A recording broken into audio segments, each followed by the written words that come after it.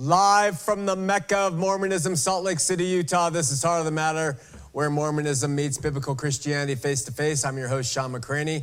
We praise the true and living God for allowing us to be part of this, his ministry. Somebody famous once said, let's begin the night with a quote. Said, I pray for the day when Christianity is entirely stripped of its own culture, when opinions, politics, lifestyles, tastes, and attitudes are lost in the blinding light of Christ's love. Something to think about tonight. All right, listen, take another look.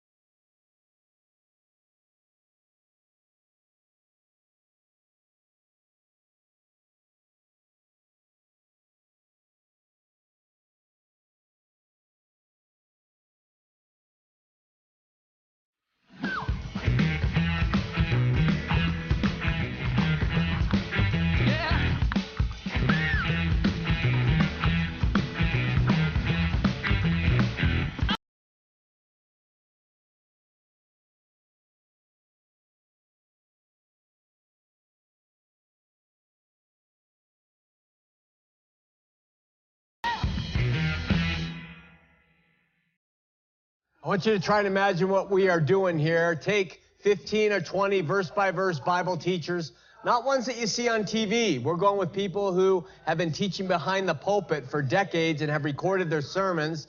Chuck Smith, John Corson, Les Feldick, people like that. We're going to put them on with a bunch of noted Christian apologists who will talk about things that help make us understand issues a little bit better.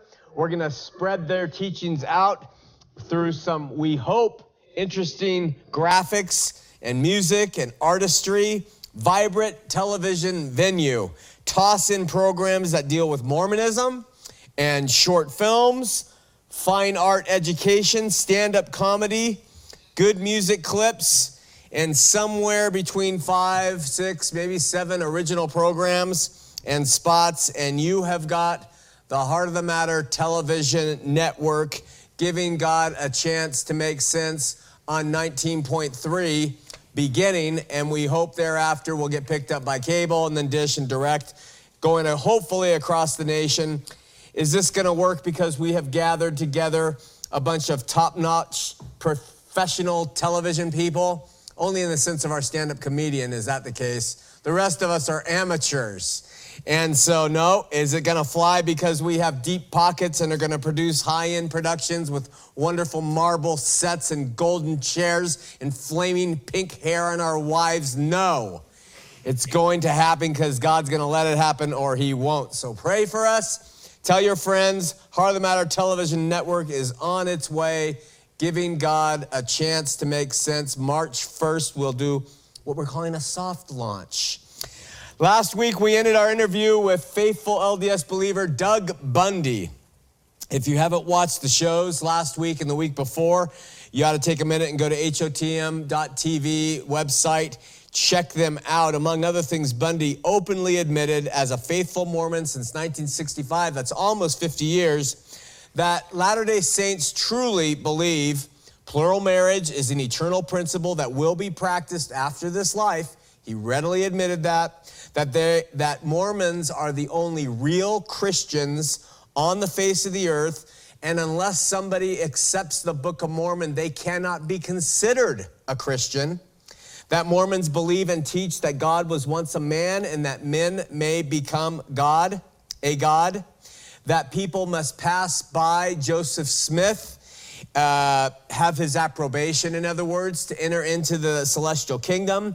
That both he, meaning Doug Bundy, and other men are called high priests right along with Jesus Christ. and it's just Jesus Christ is the grand high priest, and that the LDS Church, Doug said, is going to fall. That was an interesting insight. He says that's according to Doctrine and Covenants, LDS scripture, that it's going to fall.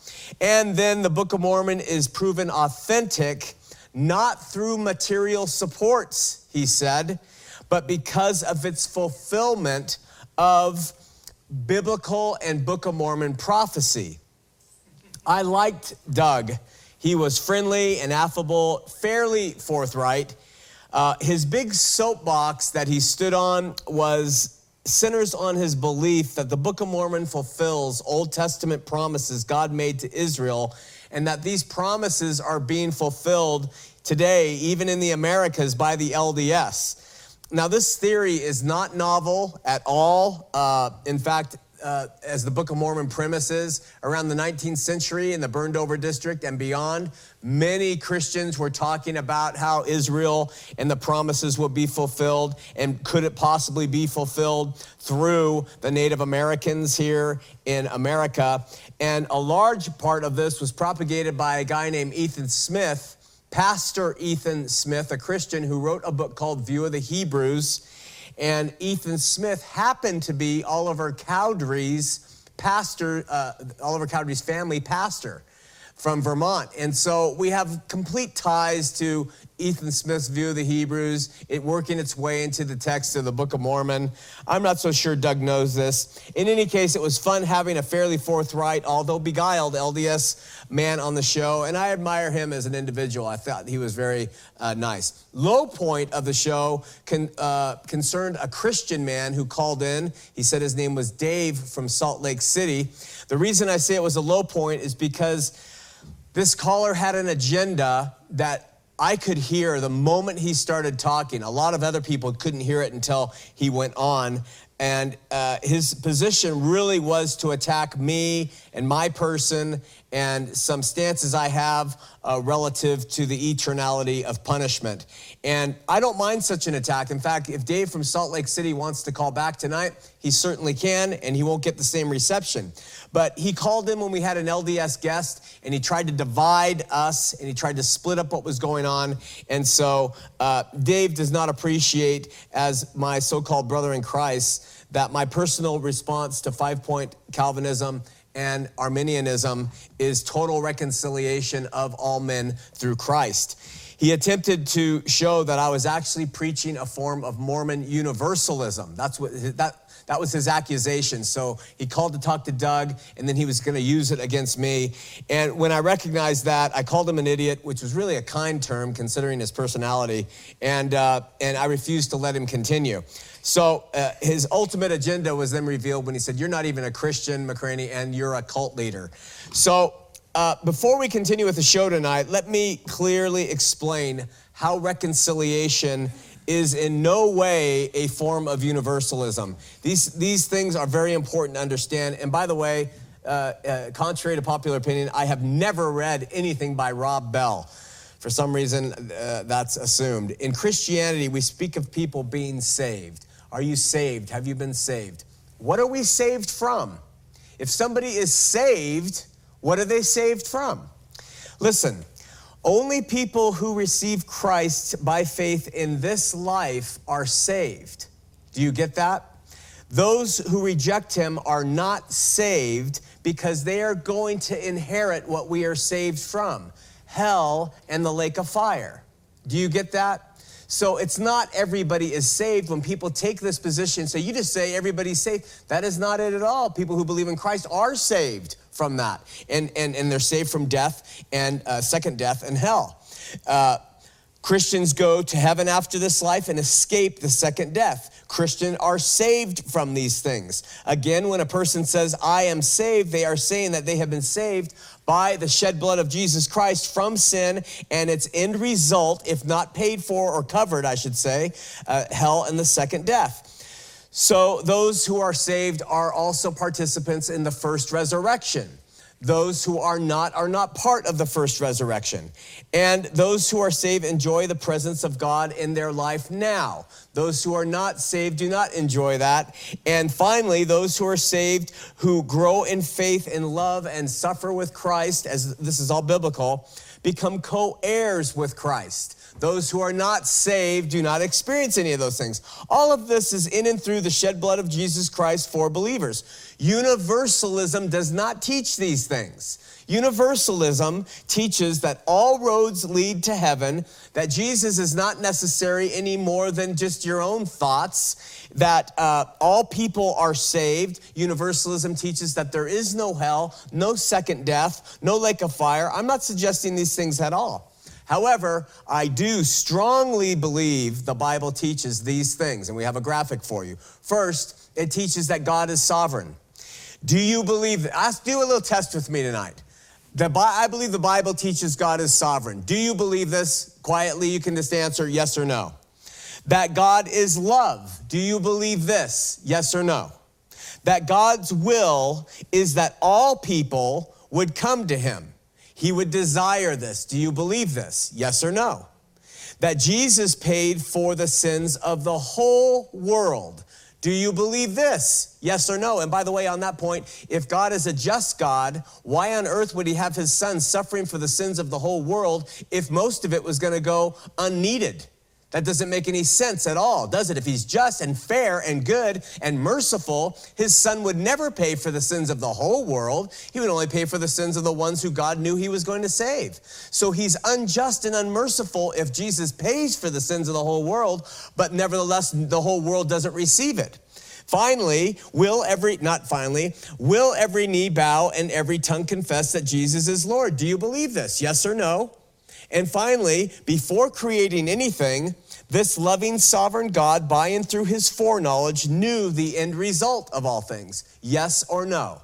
Now listen, if you said yes to those things, which most Bible-believing people say yes to, except if you're a really strong 5-point Calvinist, there is no logical or reasonable way you could say that God puts people in lake of fire punishment for eternity. That is an impossible conclusion if you said yes to those things that we just showed. So call us up and argue with us if that troubles you. And with that, how about a moment from Zawad? And I heard, as it were, the noise of thunder. One of the 4 beasts saying, "Come and see." And I saw, and behold, a white horse. Built into the human flesh, probably at birth, I guess, is the propensity to love everything that we relate to that is of our own, and to hate and dislike things that are different and things that are not. Victor Hugo said something to the effect that there are people who, if they have great love for some, have to have the same amount of hate for others. I read that many, many years ago, and it's always stuck with me. Erich Hoffer, the longshore philosopher, he studied mass movements in a book called The True Believer, and he proves that this mentality of us versus them is alive and well in most institutions. People find security in numbers and in belonging, and what they cling to as absolutes make them feel they have the right to castigate those who differ from them. Even if they differ just in the least, it's our nature to say, "Oh, I hate you, you're not one of us." Of course, the Lord sets the tone right in his walk when he is working with his disciples. And we get a few examples of him doing this from the word. The apostles, they were frequently found in possession of this us versus them mentality. And even to the point of wanting to destroy people who resisted their ways. But Jesus set them straight, remember? We read in the Gospel of Mark that the apostles saw some dude casting out demons in Jesus' name, and they stopped him. Don't do that anymore. Stop it. We are the ones who do that. The reason they gave was because he followed not them. He's doing this, but he doesn't follow us. And we read Jesus say in response, "Goodeth on you, men. All who are worthy of me do everything exactly the sameth way as everyone elseth, or else they are cast outable. Right? Remember that verse? That's not what he said at all, did he? We have some maverick out there casting out devils in Jesus' name, and Jesus doesn't stop him. Jesus says, actually, forbid him not. For there is no man which shall do a miracle in my name that can likely speak evil of me.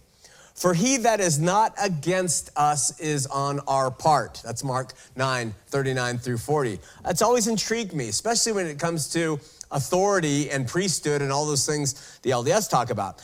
Well, later the apostles made another attempt to punish those who weren't living and seeing the world like they saw it. Jesus and the 12 were headed to Jerusalem, and they were really fixed on going there, and they were passing through Samaria. And the Samaritans probably had a little bit of a complex about Jews passing through and treating them with disdain. Well, Jesus and his apostles were obviously set on going to Jerusalem, and as they passed through Samaria, the Samaritans were kind of ticked.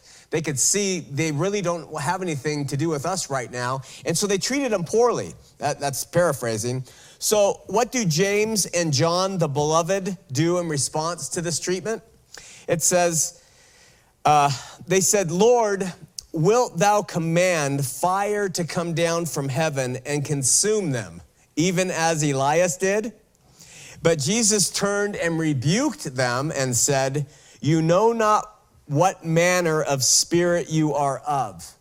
For the Son of Man is not come to destroy men's lives, but to save them. And they went into another village. Now, there's never a time to soft sell the truth. Jesus didn't do that. He spoke the truth, and yeah, he was confrontational with certain people about it, but we don't compromise that. But the objective in sharing the truth is to reach and teach and bring people to the light out of love. Even if the love is strong, the objective is to bring them out, not to just castigate them, not despise them because they are different from us. All right, with that, let's have a word of prayer.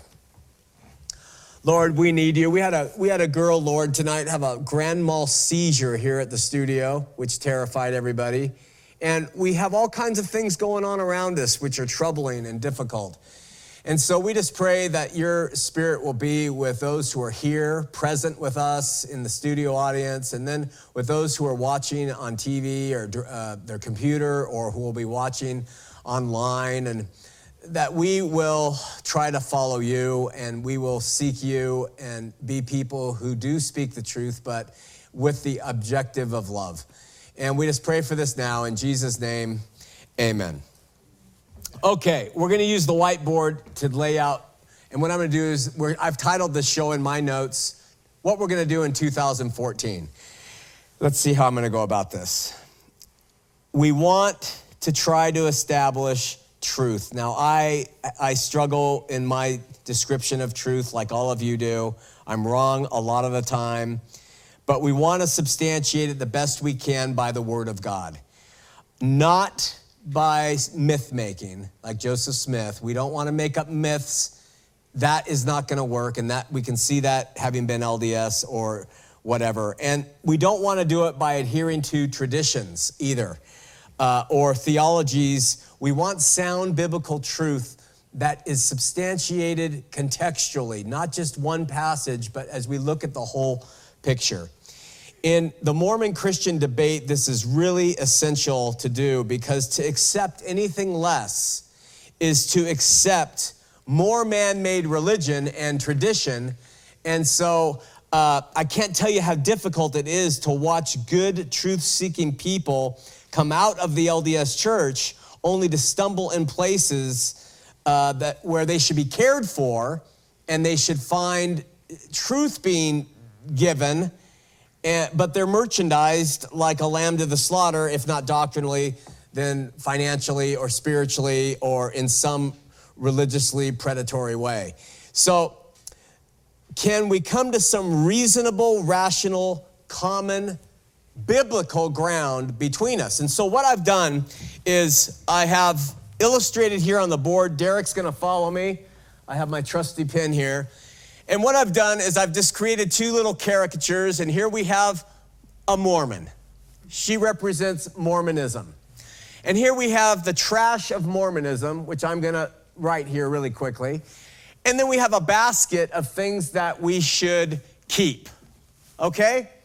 And ultimately, with those things that we keep, we're gonna put our little Mormon gal up here on this stand, okay?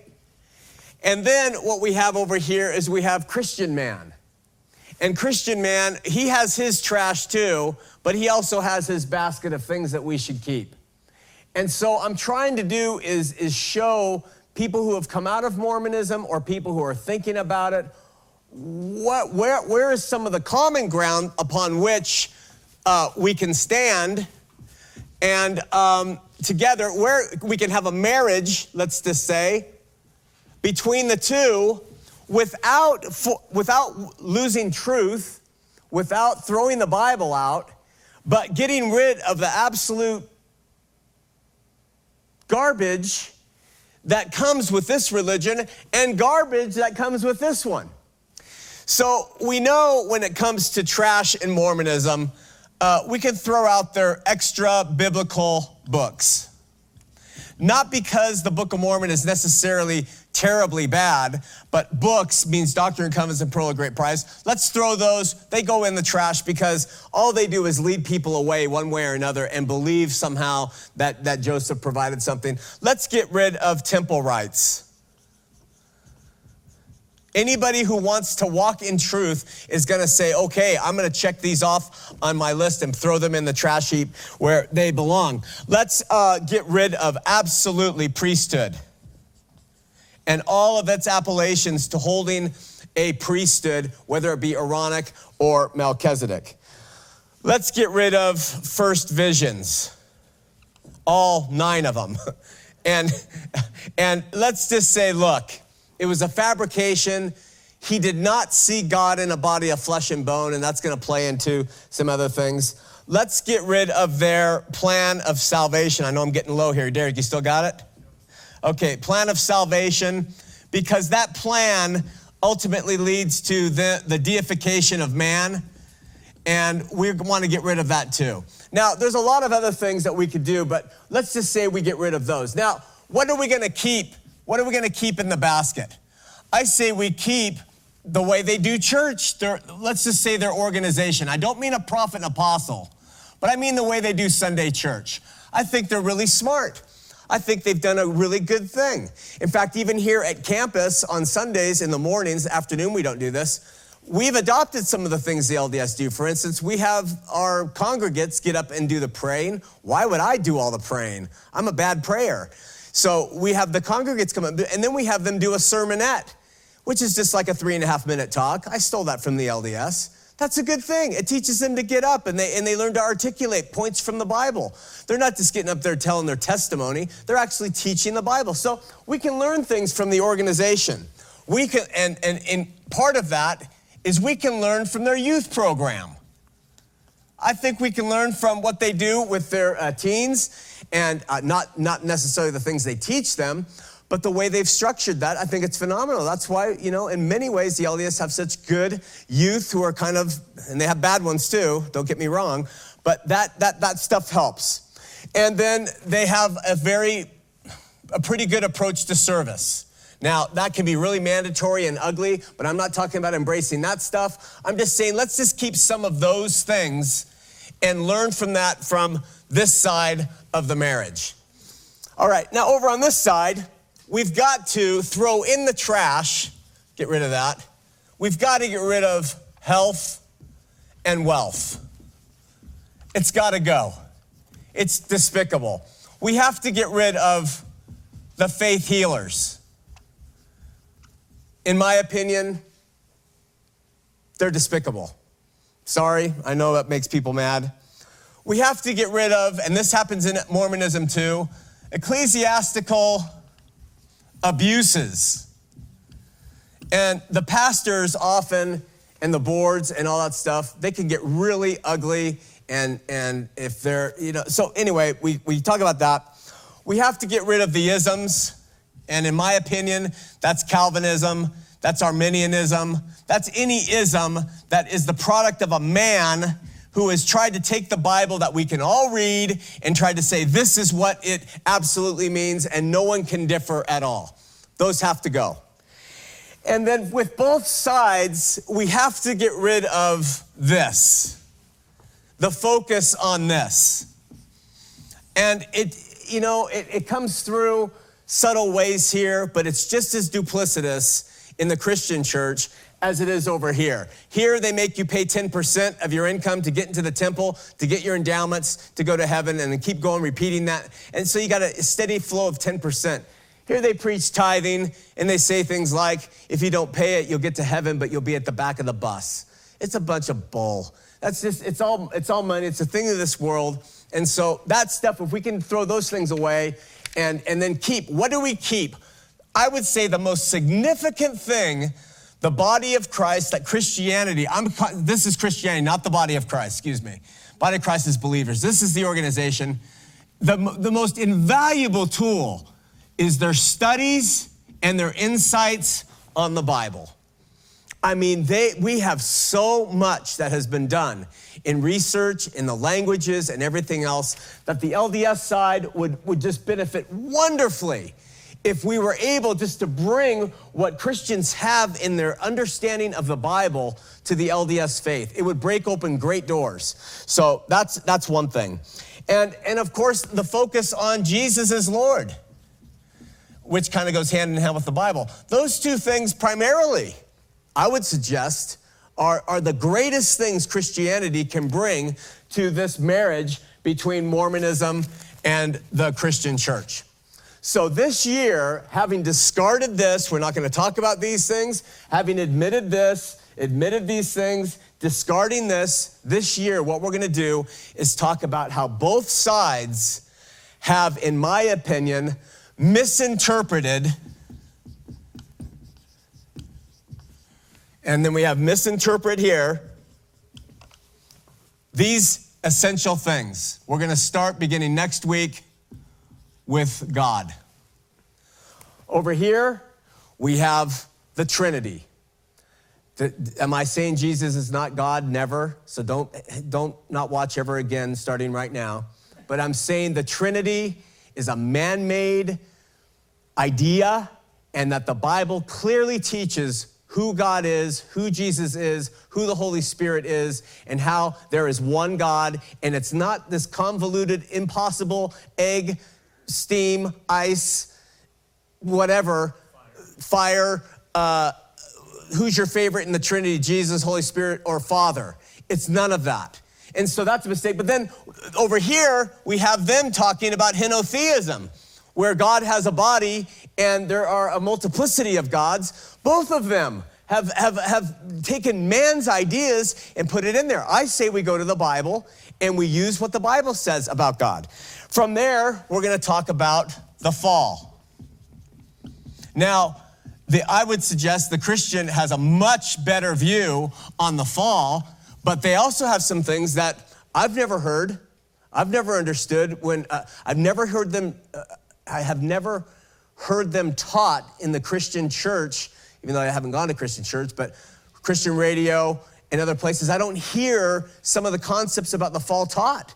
It's just always, look at it, just happened like this. And then of course, we have in Mormonism it being a fall upward. So we're gonna spend a little time talking about some of the nuances of the fall. Now, as I continue on here, no, I am not trying to be a syncretist, which means I am not trying to be ecumenical and have this couple hold hands on falsehood. I am trying to say, look at, neither institution has done a really good biblical job. There's been things that have not really made sense relative to the Bible. So I think it's healthy to explore them. Some of those things I'm gonna be wrong. But there's nothing wrong with trying to figure them out and talk about them in a new way that everybody on this side is terrified of speaking of, and everybody on this side absolutely throws out because of their myths. We're gonna talk about repentance. which in my opinion and my understanding from both sides is completely misunderstood and lost. We're going to talk about soteriology, which is how we are saved and what that means. What's that equal to in the Christian life? Here, it means one thing. Here, it means another, depending on the religion that you belong to. So, soteriology. And then we're going to talk a little bit about how to do church.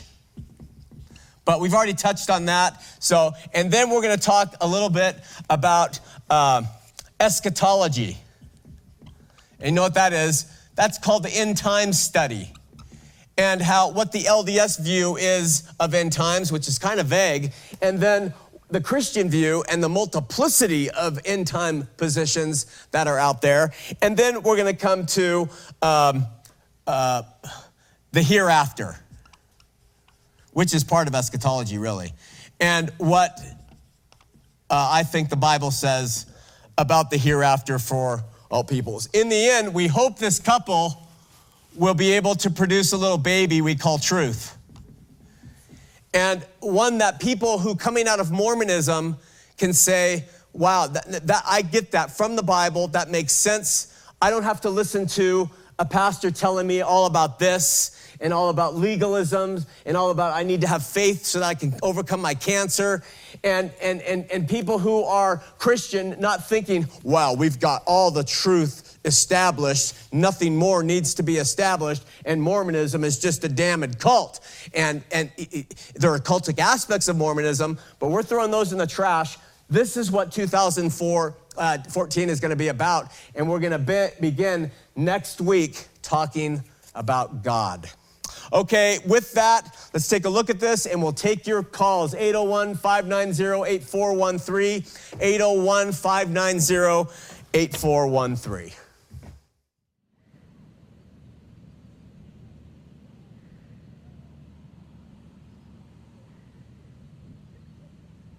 For Christ is the end of the law for righteousness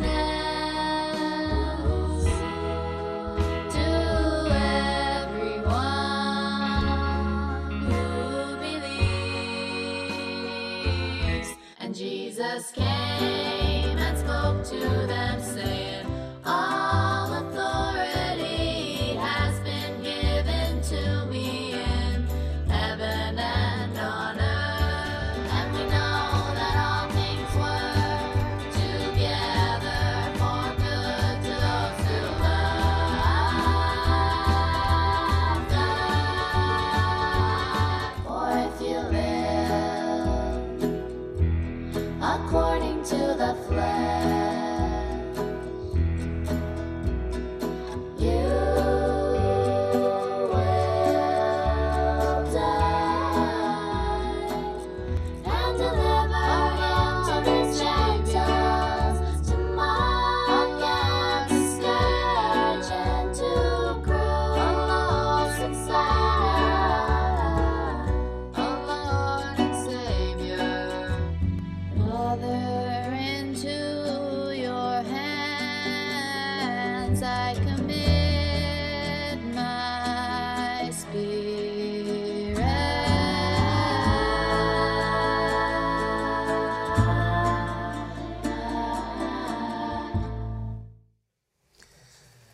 Welcome back. Look at the remarkable change. Oompa Loompas. There it is right there. Oompa Loompas. Listen, phone number is 801-590-8413. I know you are all attached to the State of the Union address. I think it's going on right now. But anyway, if you want to call in, 801-590-8413, please do. This is from a guy who sends us 2 to 3 emails a day. Even after we have told him to stop, he still does. He says, relative to the idea of total reconciliation, if there was anybody who could win a person to Christ, it was Christ himself. But he didn't win Judas Iscariot. If he wants everybody saved and he and Judas rubbed shoulders for 3.5 years, why didn't he win him? When Peter denied Christ 3 times, Jesus sought to restore him, but he made no such effort with Judas. Christ also failed to win the rich young ruler. What's wrong with your win all God, Sean? Does he want to rub them for ages and blister them? You know that getting saved in this life is the best deal.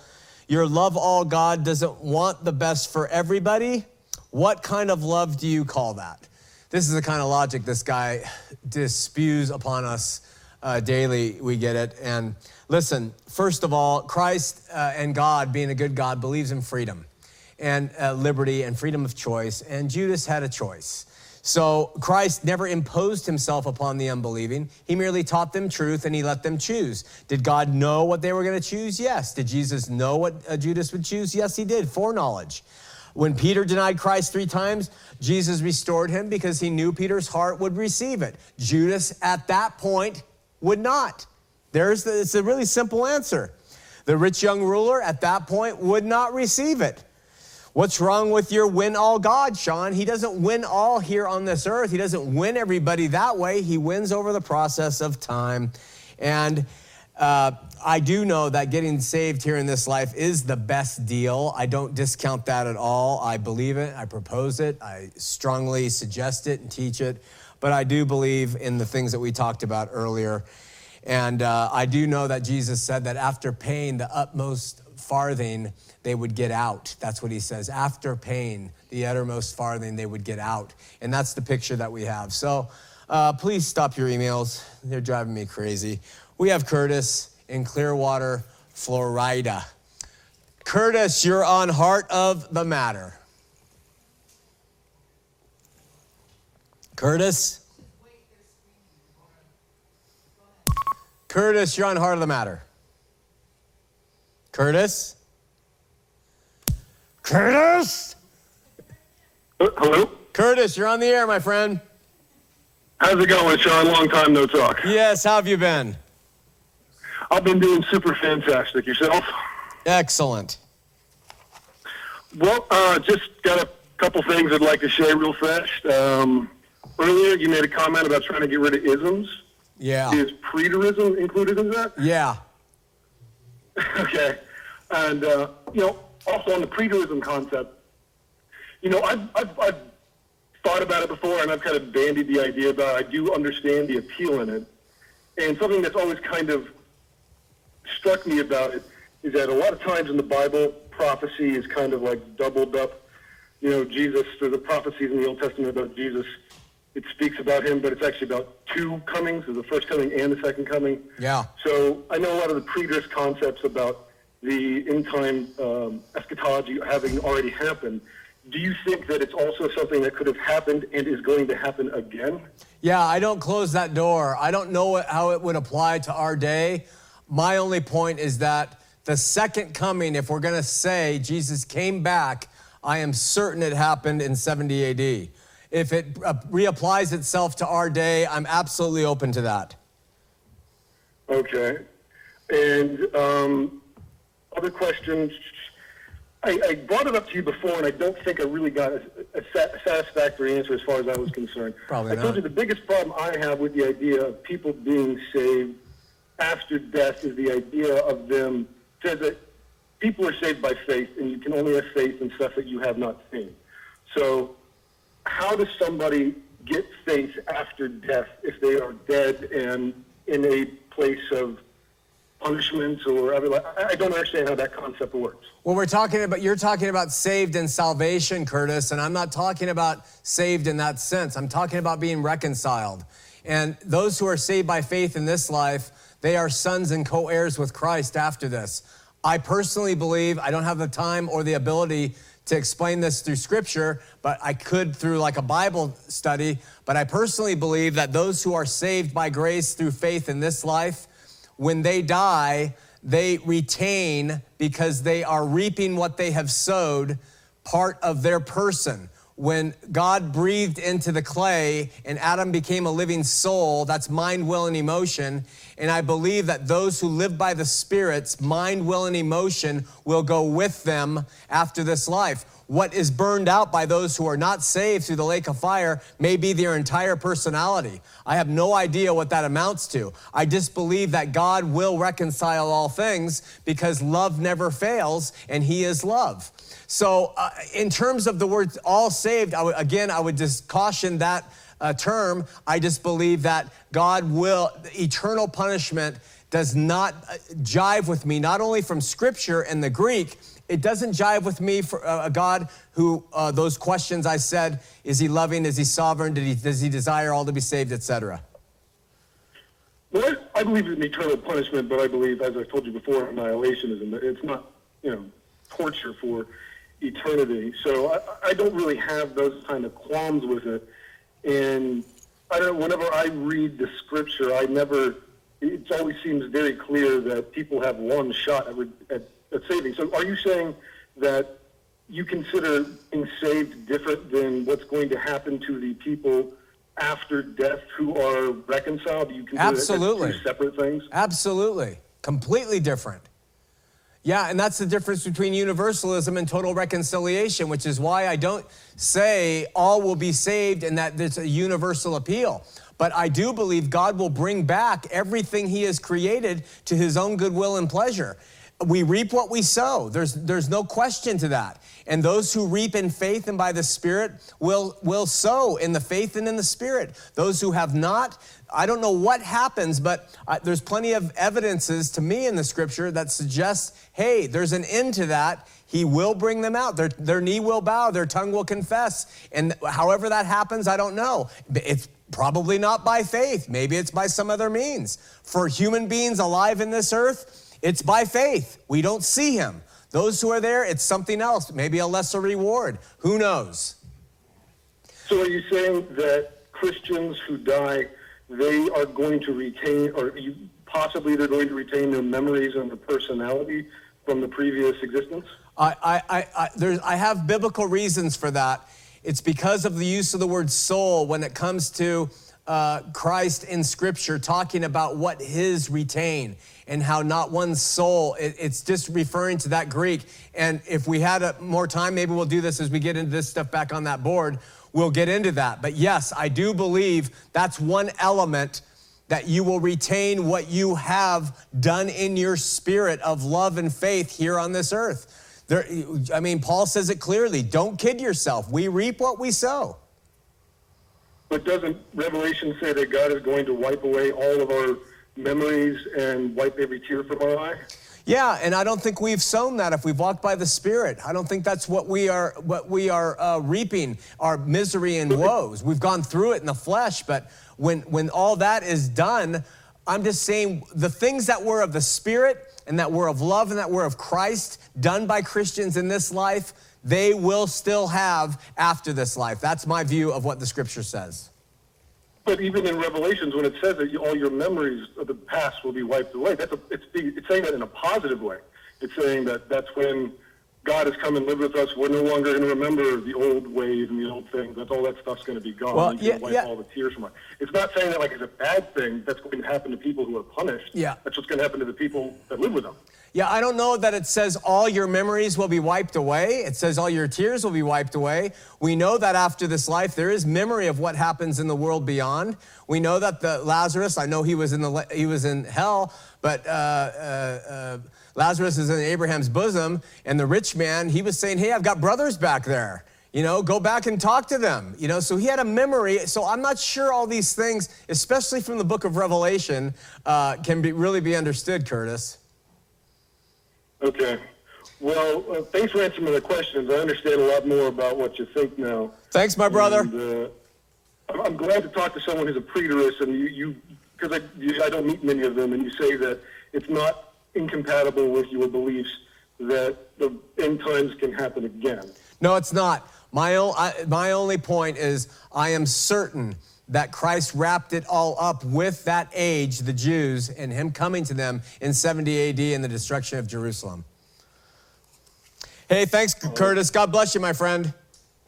Take care, man. Okay, bye-bye. We're going to Charles from Arizona. Charles, you're on Heart of the Matter. Hi, Sean. How are you? I'm doing well. How about you? I'm doing well. I just wanted to say, I hope you realize there is a niche in the audience that are not Mormons, but are Christians who are starting to follow your show, and it's just been wonderful. I really like what you have planned for 2014. It's exciting. Oh, good. And your vocabulary is incredible. I got to say that. Ooh. I don't know what half the words mean. I just use them. Right. Yes, you do.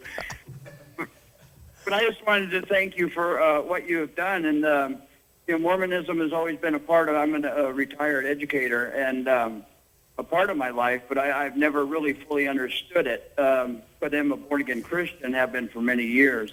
And they say once you've been introduced or you've accepted Jesus, you never can sleep again. You might nap from time to time, and I've had one of those that I've waken up from.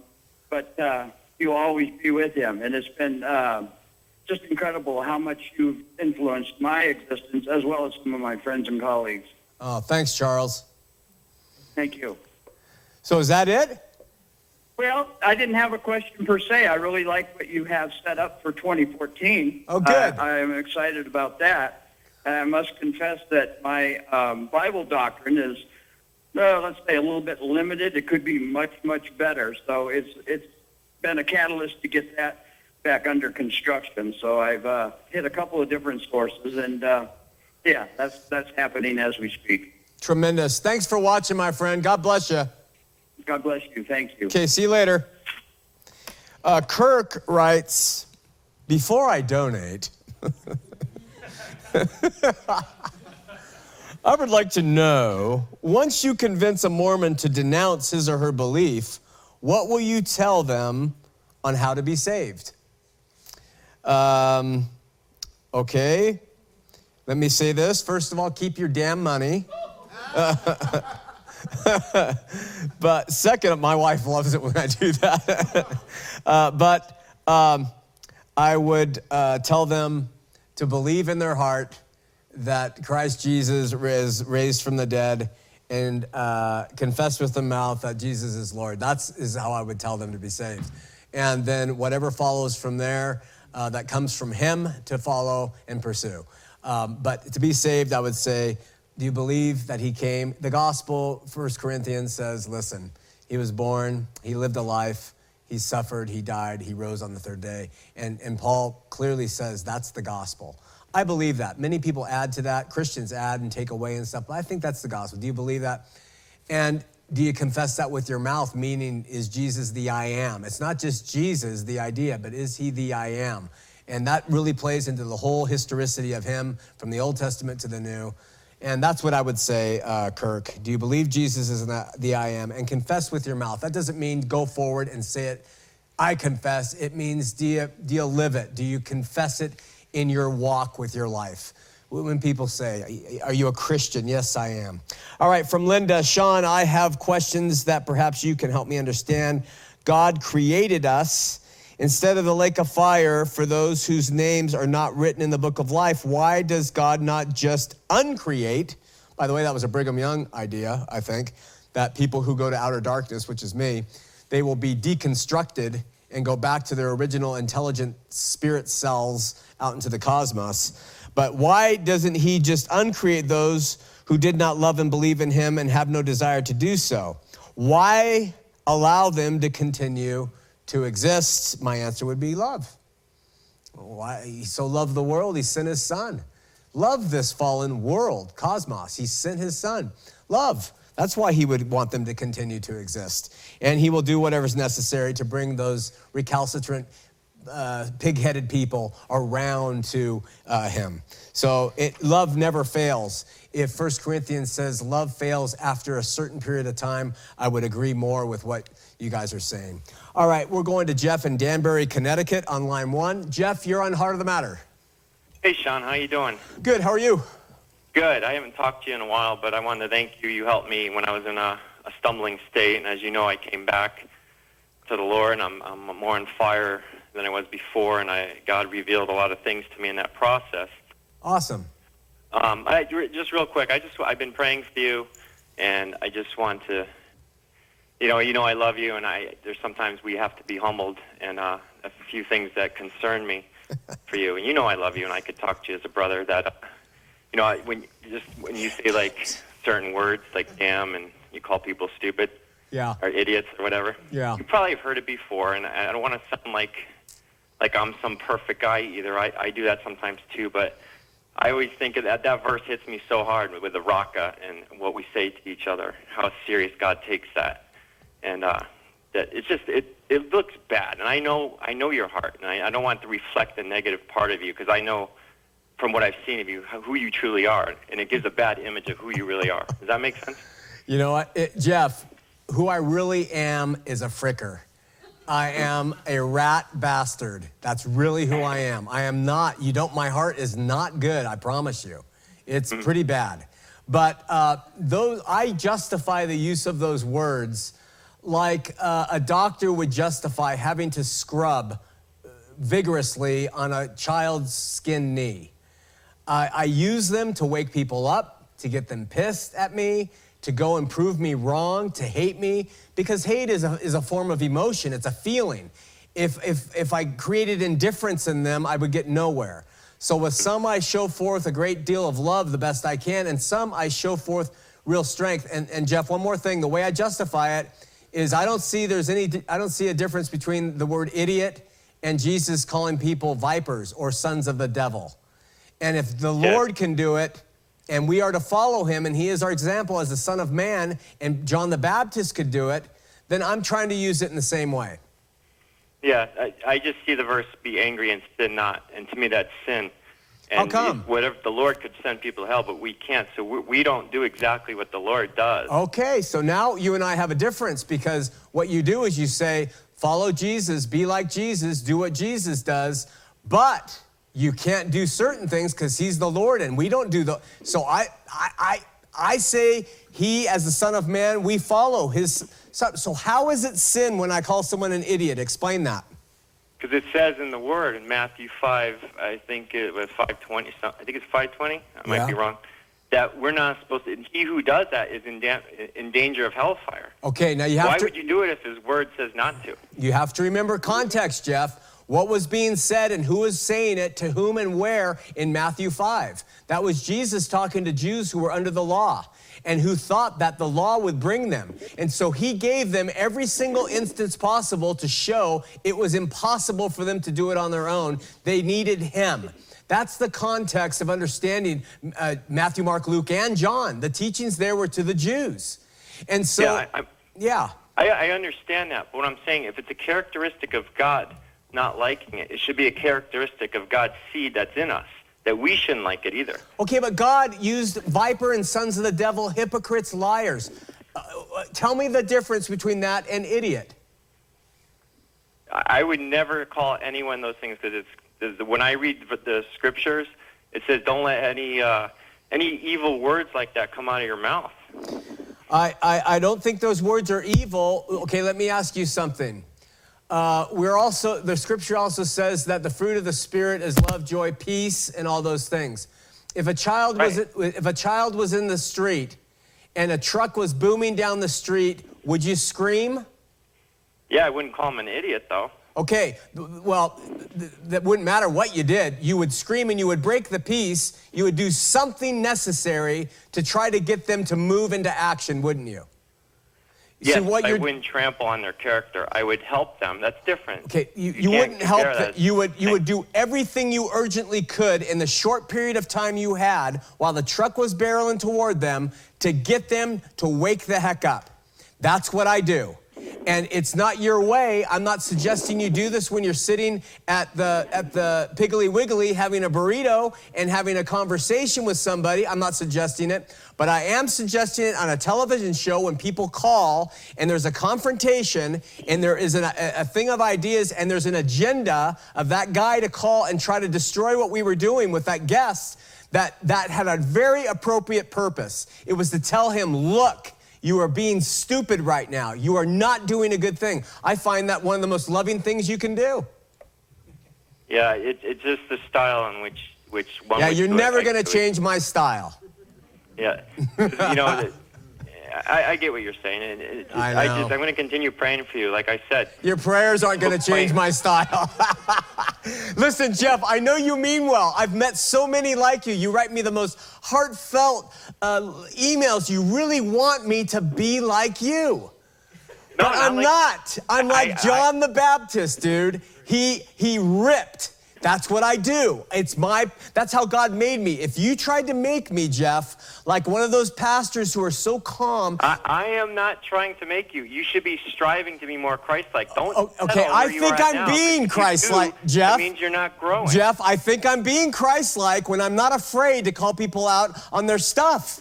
I think that Don't other have people, growth to do, my friend. listen, I think other people are being wimpy when they call it Christ-like and they just sit there and humbly take stuff. I'm sorry. I think that I have plenty of biblical context to show this. Remember, what did Paul say? He said, contend earnestly for the faith. Do you know what that contention is? In love. He didn't say that in love. Everything says to be done in love. And it's loving to be aggressive when it's needed. Just like it's loving Not to when you cut someone's character. That's not a loving. Okay, look at you want to put that on me, Jeff? Like I'm gonna Mike saying this caller who had an agenda is an idiot. You want to make me and put me in the mold that I need to be more like Jesus. I have a feeling that if Jesus was hosting the show, he would have called him an idiot too. But I know as you Sorry. as a Christian, people watching and unbelievers would say, wow, he was very kind versus very rude. What? So you think he would say, "Oh, thou idiot"? Or you think it's he would just a deliver better it in a expression kind showing way? The light of Christ when you be as loving as What you can. What did Christ do when he cleared the tables, Jeff? When he made a whip and he drove people out and he threw the tables over. What was that about, Jeff? This is Christ who is sinless. Tell me, was that peaceable? You think we're commanded ever to go make a whip and go hit unbelievers? We're Go turn over their commanded. tables? We are We have commanded to nothing do follow with the our sons of leader. Belial. We're commanded to follow our king. He did that in love. To Look the at- Jews, like you just said before, we have nothing to Okay. do with the sons of Belial. We are supposed to go under the Okay, so- commandment to love others Okay. and judge I both love in the others. body, Okay, not without the body. Jeff, let me explain something to you. My love for others has caused our family to do everything we possibly can for the people of Utah and what we do on this show. You have no idea at all what we've done out of love for the people. So you hear me on a week call someone out, and I was dead right on what he was doing. And you now want to call and correct me on saying idiot. I think you might want to step back and think about judging. I'm just, Sean, like I said, I'm Yeah, just now trying you're to doing help it in you. love, You could- right? You could either take the rebuke, Yeah, take hate the me, or you could rebuke. love me. You take the It's up to you. rebuke. You take the rebuke. All right? You're Okay. being rebuked right now. Because what you're doing is what are you rebuking me on? I'm rebuking you on thinking you have the right and audacity to step in and say it's not loving in the way I handle certain people. I don't know who made you the judge. Who made That's you what the I'm judge? doing. I read it differently than you. How do you You're read? supposed- I'm not going to let this go. How do you read Jesus calling people vipers, sons of the devil? John the Baptist doing the same. How do you read him overturning tables when he was angry with something that was being done that was wrong? How do you justify that, but you say what I am doing is wrong?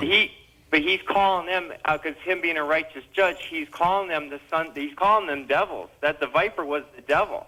And that guy was an idiot. We don't judge who's devil and who's God. We can't do that. Wait, look at the word judge means don't condemn. It doesn't mean don't judge. It means don't condemn. I didn't condemn him by saying he was an idiot. Jesus knows who accepts and who doesn't. We don't know who's truly saved. So and who here we doesn't. go again. This is a pet peeve of mine, my friend, and that's when we use Jesus to get him to do certain things that we should do, but he's in another category, and we never can cross over that line when it comes to following him. I'm sorry, but I think you're wrong. I think it's just proper discernment. I would never act on the things that God does. Well, what I would do is commandments of what he tells me to do. Okay. So let me ask you something. You're telling me now I need to alter the words I use and the way I present them. I can't tell you to. Only the Holy Spirit could tell you. Well, what are you doing then? What am I doing? I'm telling you to help save the lost and help edify the brethren, to not offend with silly words that don't do anything. Okay, now wait a second.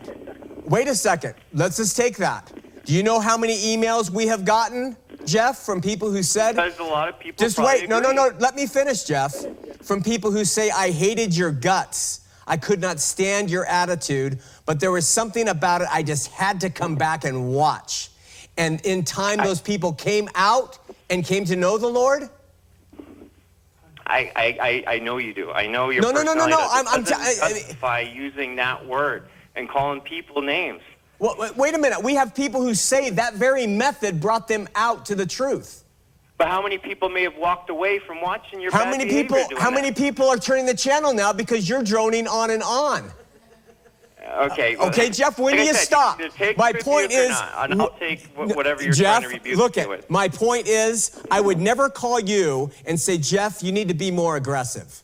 I would say, Jeff, you need to... I would, well, if I thought I did and you told me, I would have to... And that's part of the problem with the body today, is that we roam around and we police everybody in the way they are, and we try to make a homogenous group so that everybody can fit in, and that is not the way God made us, Jeff. You are taking how God made me and you're saying, don't be that way. And it's effective, Jeff.